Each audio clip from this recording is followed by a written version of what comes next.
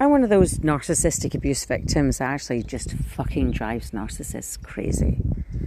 Because I'm not scared of them. And I think narcissists, they desperately need you to be afraid of them. They desperately need you to be intimidated and like offset and kind of like on edge.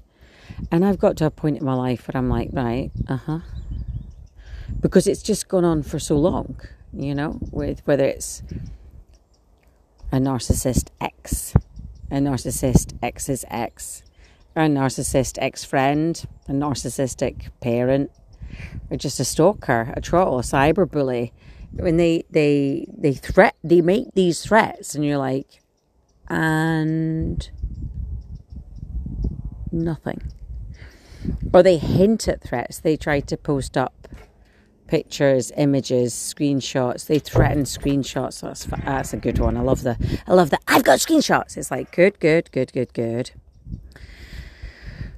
Shall I make myself another coffee then? You know, or they change their profile picture to something that's apparently supposed to be a threat, that they're traveling to visit somewhere that you hold precious.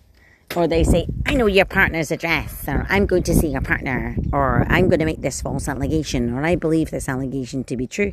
And you know, I'm still sitting here at the end of a boat in the sun with a dog, drinking a lovely drink. And I'm still going, and like, what is it?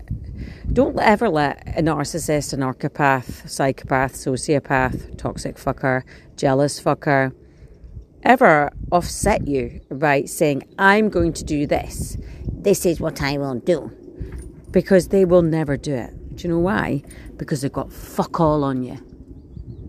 It's empty threats. Because bullies make empty threats. Because bullies' lives are empty. Their heads are empty. They're lonely. They're sad. They're insecure. They've got fuck all else going on. They've not got a job.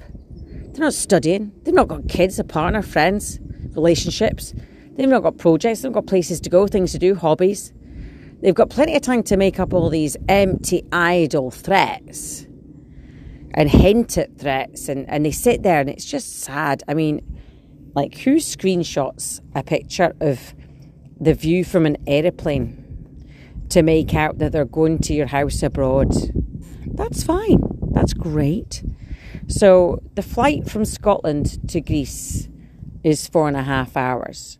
So I calculate you will be in my village in Greece in about 3 hours. Yeah? So I would like to see pictures, images, evidence that you're in my village in Greece, causing the chaos that you've been hinting at for 2 fucking years, right? Same as when you put up my partner's fucking address and you said, I'm going to go and see him, and you put up pictures of vibrators. We've still not seen you, darling. We ain't seen you and your vibrators. You've not come round here. Okay? And you ranted about your screenshots. I'm still not telling anybody at the door. Still no popo. Still no arrests. Still nobody coming to get me.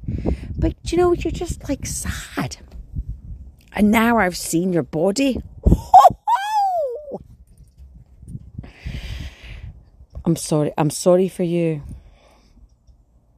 I'm sorry that you think you can compete with me. And I'm sorry that you think your entire life should be dedicated to me. And I'm sorry that you think I'm actually going to give a flying fuck about any more of your pathetic fucking Twitter profile picture changes. I'm sorry your mum didn't love you. I'm sorry your mum was a junkie, right? I'm sorry your dad fucked off. Okay? And I'm sorry that your parenting skills are absolutely fucking rancid.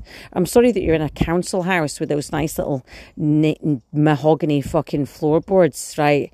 I'm sorry that you have to buy your bikinis out of fucking TK Maxx.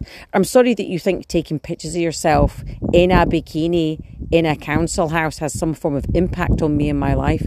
I am sorry that you are who you are.